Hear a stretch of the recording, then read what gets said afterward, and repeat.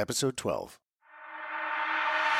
Welcome to the podcast, Life of Awesome. My name is Saul Blinkoff. I'm a husband, father of four, and director-producer who works for some of the top studios in Hollywood, including Disney, DreamWorks, and Netflix. My goal?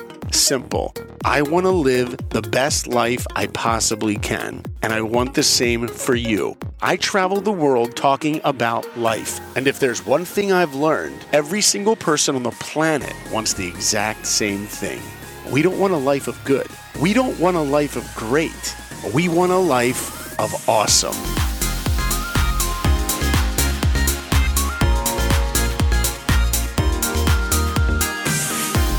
I really want to thank you for being here today listening. I realize there are so many podcasts out there, and I really appreciate you giving me the most valuable thing that you have, your time. If you like the podcast, please hit the subscribe button, give us a rating, a review, and of course, share it with your family and friends. That said, let's get into it.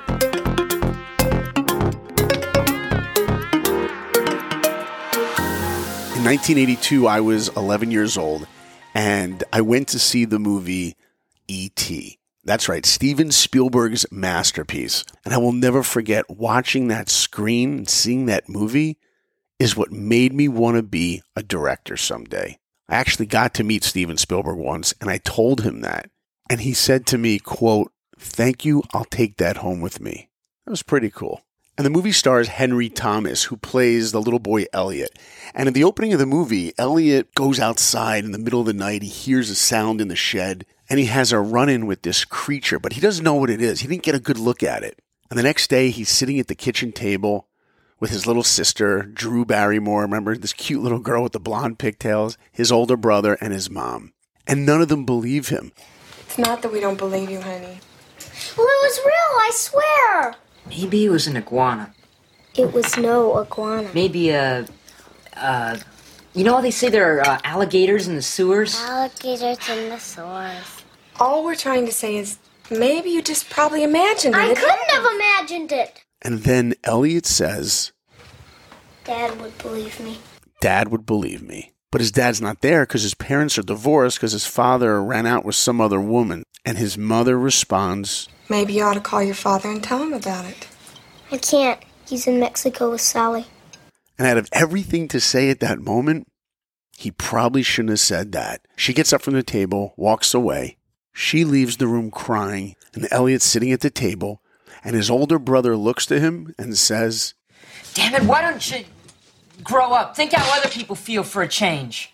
Boom. And that's what the entire movie is about. That's what Elliot needs to learn, how to feel for someone else. And that's a message for all of us. We need to learn to have empathy. You see, there's really a big difference between sympathy and empathy. Sympathy is just understanding someone is in pain.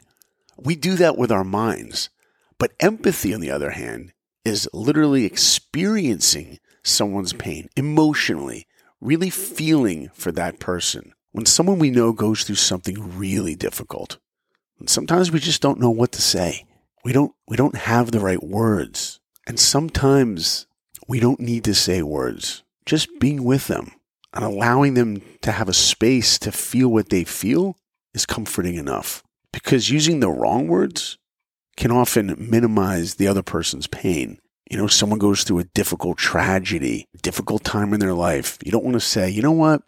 This could be a blessing in disguise. Instead, allow the person the right to feel their pain. A couple years ago, I was a leader on a men's trip to Israel. It was for fathers. It was like 140 dads. And throughout the trip, a couple of these dads at certain times would take me aside and open up to me about what they were going through in their lives. And I'll never forget, there was this one guy, big, strong guy from South Africa, who takes me aside and says, Saul, I'd like to talk to you. And opened up to me that his son, who I think at the time was around 11 years old, totally normal, healthy kid, one day his son stopped speaking.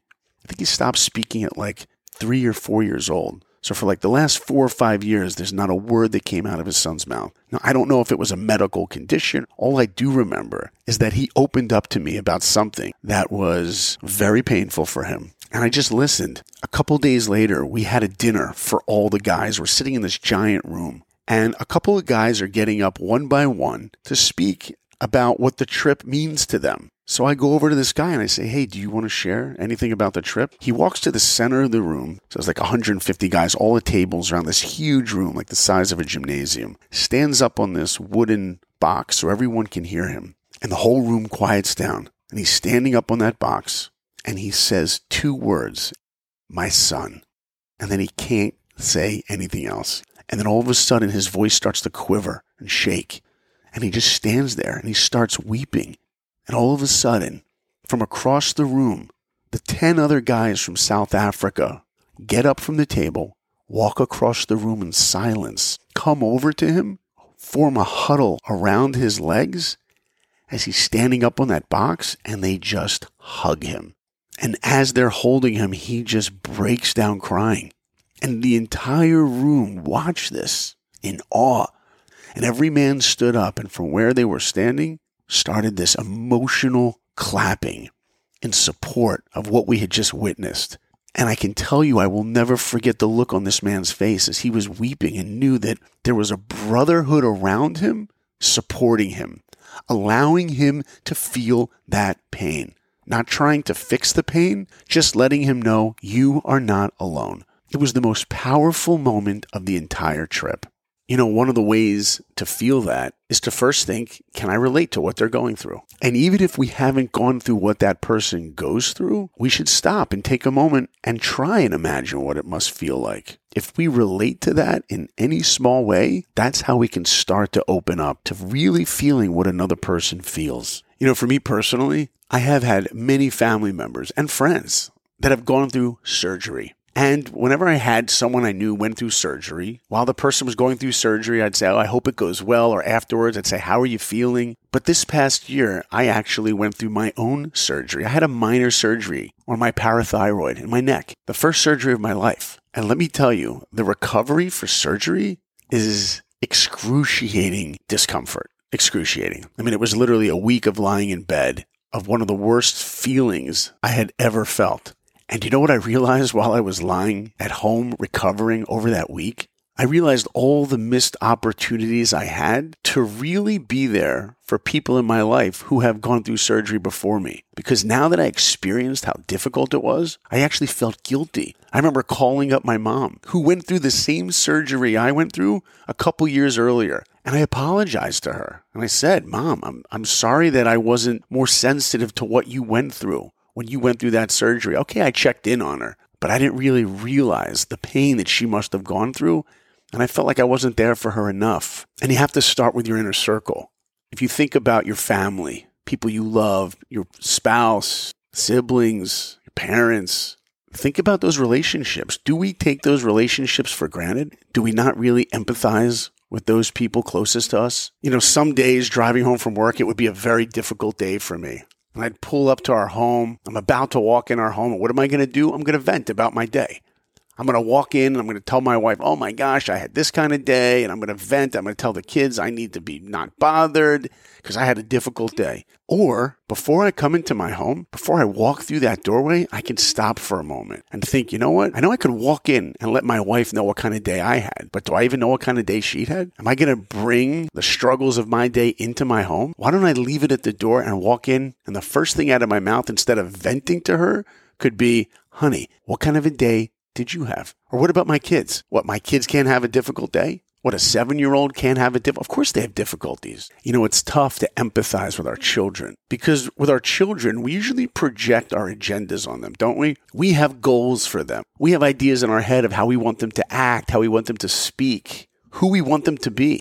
But sometimes with our kids, it's important to just allow them to be themselves and to let them know that we're here for them. It's amazing to me how many parents of infants are always embarrassed when their children cry in public. Or try to hush them up. Quiet, don't cry. We're in a supermarket. Oh, we're at a restaurant. Don't cry. All we're doing as parents in those situations is telling our kid, don't share your feelings. And the more we hush them up, the more they're going to learn how to keep those feelings inside. If you're listening to this and you have teenagers, you know those days when you pick up your teenager from school or they come home and you ask them, hey, what'd you do today? What do they always say? Nothing. But you remember when you picked them up when they were little? Remember what it's like to pick up a first grader from school and you ask them, what did you do today? What do they tell you? Everything. They tell you everything they did. I went to the bathroom. I wiped myself. I closed the door. I used a red crayon. I used a blue crayon. I sat next to her. I sat next to him. I ate this. I ate this. You're like, whoa. Do you have to tell me so much? Maybe just consolidate a little bit. And we have an opportunity every night when we're tucking our kids in to have a very deep connection with them. Some parents, for tuck in at night, they tuck in their kids. They give them a kiss.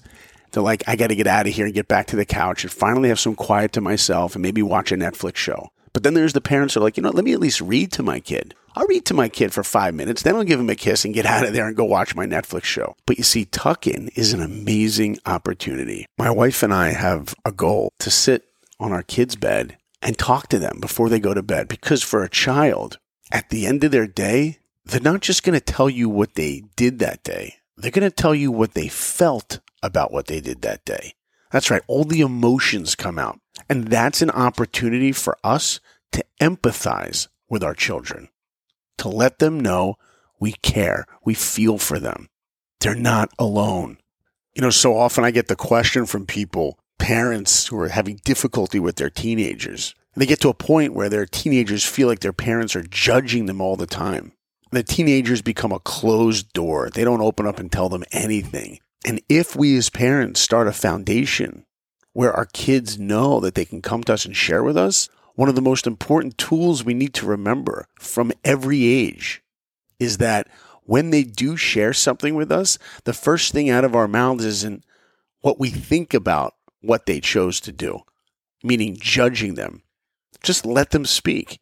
Because if the first thing they think every time they speak to us is mom or dad are going to tell me what they think about what I did, then they're not going to start telling us everything. Because the older they get, they're going to realize, oh, mom and dad won't like that. I'll leave that one out. As opposed to getting to a point where they think that, you know what, I can share this with my parents because I feel comfortable letting them know the struggles, ups and downs that I go through. And then what happens is we leave a space for them to ask us, what do we think about it? They'll want to know our opinion, but it has to be on their terms, not ours. And it's the same thing with our spouses. Me and my wife are so busy, we're like passing ships in the night. We barely have time to talk during the day. We're juggling so much. And when we do talk, it's a lot about, I got to do this, and she has to do this, and I have to do this, and this is what I just did. It's about all the things we're doing or have to do. But at night, once the kids are asleep, we actually have a moment, not to just talk about what we did or what we need to do tomorrow. It's an opportunity to connect on what we feel. And the next time your spouse tells you something they did, ask them a question. Ask them how they feel about it. That way they'll know that you're listening to them, that you care, that they're not alone. That's empathy. And once you're in a relationship where two people are trying to empathize with the other, then you get vulnerability. Then you get intimacy. If you think about arguments you've had with people in your life, difficulty, and if you're in a close relationship with someone, then of course there's always going to be that argument. There's going to be that difference of opinion. And in those moments, most of us put all our energy trying to convince the other person that they're wrong. Can you imagine if we took that energy and turned it into, let me try and understand the other person's perspective more? The most important thing in any disagreement with another person is to first let them know that we are making an effort to try and understand what they feel. We got to try to get into their brains, see the world through their eyes. What is it like to walk in their shoes? Once they know that we want to understand where they're coming from, now we can have a discussion. Because most of the time, we're just telling the other person where we're coming from. A brilliant man, Rabbi Lord Jonathan Sacks. He said, we need to see the world through another's eyes and try to feel what they're feeling. And then say the word or do the action that speaks to their emotions, not yours. It's not easy. Very few people do this, but those who do, he says, will change the world. And there's so many moments in our lives when we can feel empathy for people, not just people we love or our friends, but for strangers. You ever go to a restaurant and you have a server that's running around crazy, busy, going from this table to that table, and he or she comes over to your table, they apologize, your food is coming late. You know what we can do in those moments? We can look up to them and say, boy, it must be difficult to have all this on your shoulders right now. Thank you. They're like, wow, this person understands what I'm going through. You know how comforting that is for that person? And don't be like most people who act like they're going to die because they haven't eaten in 3 weeks. So you wait another 10 minutes for your meal. Big deal. You know, we'll be in the car sometimes with the kids and an ambulance drives by, the sirens or a fire engine. We don't know who's in trouble. But us, along with our kids, while we're in the car listening to that siren, we'll stop and we say, if anyone's in trouble, we hope they're okay. We're not even saying it to the people in trouble. But you see, when we feel empathy for other people, it changes who we are. Pixar made a movie years back called Inside Out. And there's this really powerful scene where there's this character, Bing Bong, who had a very deep connection to this character, Riley. And he thinks she's gone forever. And he's sitting there crying and grieving for the loss of this person he was close to. And this girl, Joy, tries to cheer him up. Hey, it's going to be okay. We can fix this. We just need to get back to headquarters. Hey, who's ticklish, huh? Here comes the tickle monster. But it doesn't comfort him at all. You see, she doesn't realize that when someone's grieving in pain, you just can't come over and just fix it for them. You need to feel for them. And then this other character comes up. Her name is Sadness, and displays the most beautiful form of empathy. I'm sorry they took your rocket.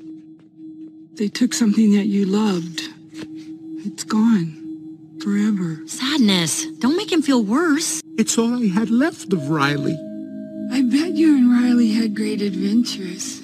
Oh, they were wonderful. Once we flew back in time. We had breakfast twice that day. Sadness. It sounds amazing. I bet Riley liked it. Oh, she did. We were best friends. Yeah, it's sad. And Sadness just sits next to him as he starts to cry and just let it out. I'm okay now. One of the worst things that we can feel when we're going through pain is that we are alone. Arthur Steinbeck has a quote. He says, "No greater burden can be borne by an individual than to know no one cares or understands."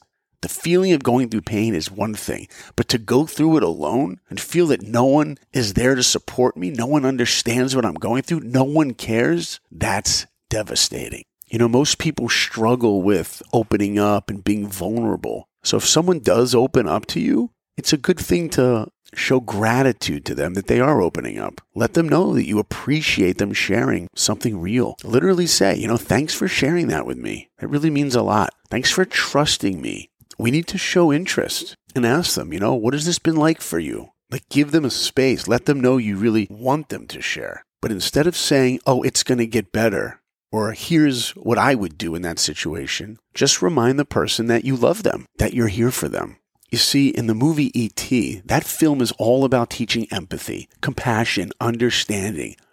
And once Elliot feels for another being, which is what was lacking of him in the beginning of the movie, now he's motivated to help him.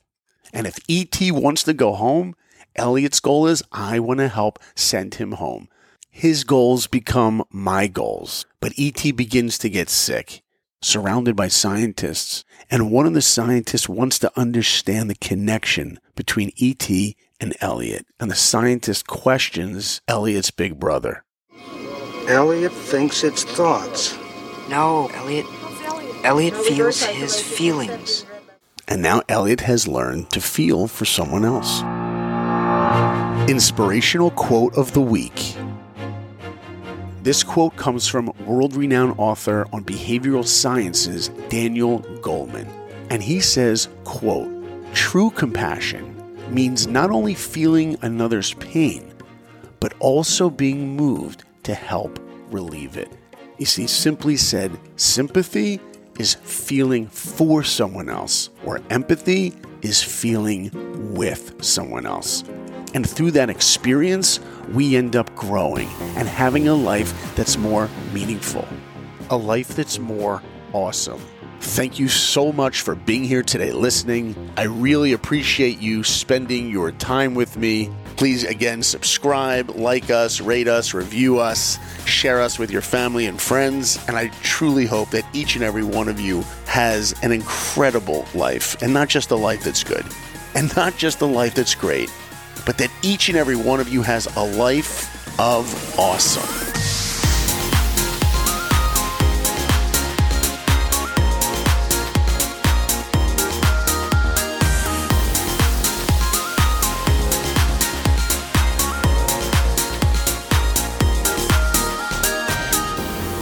That's why I'm different.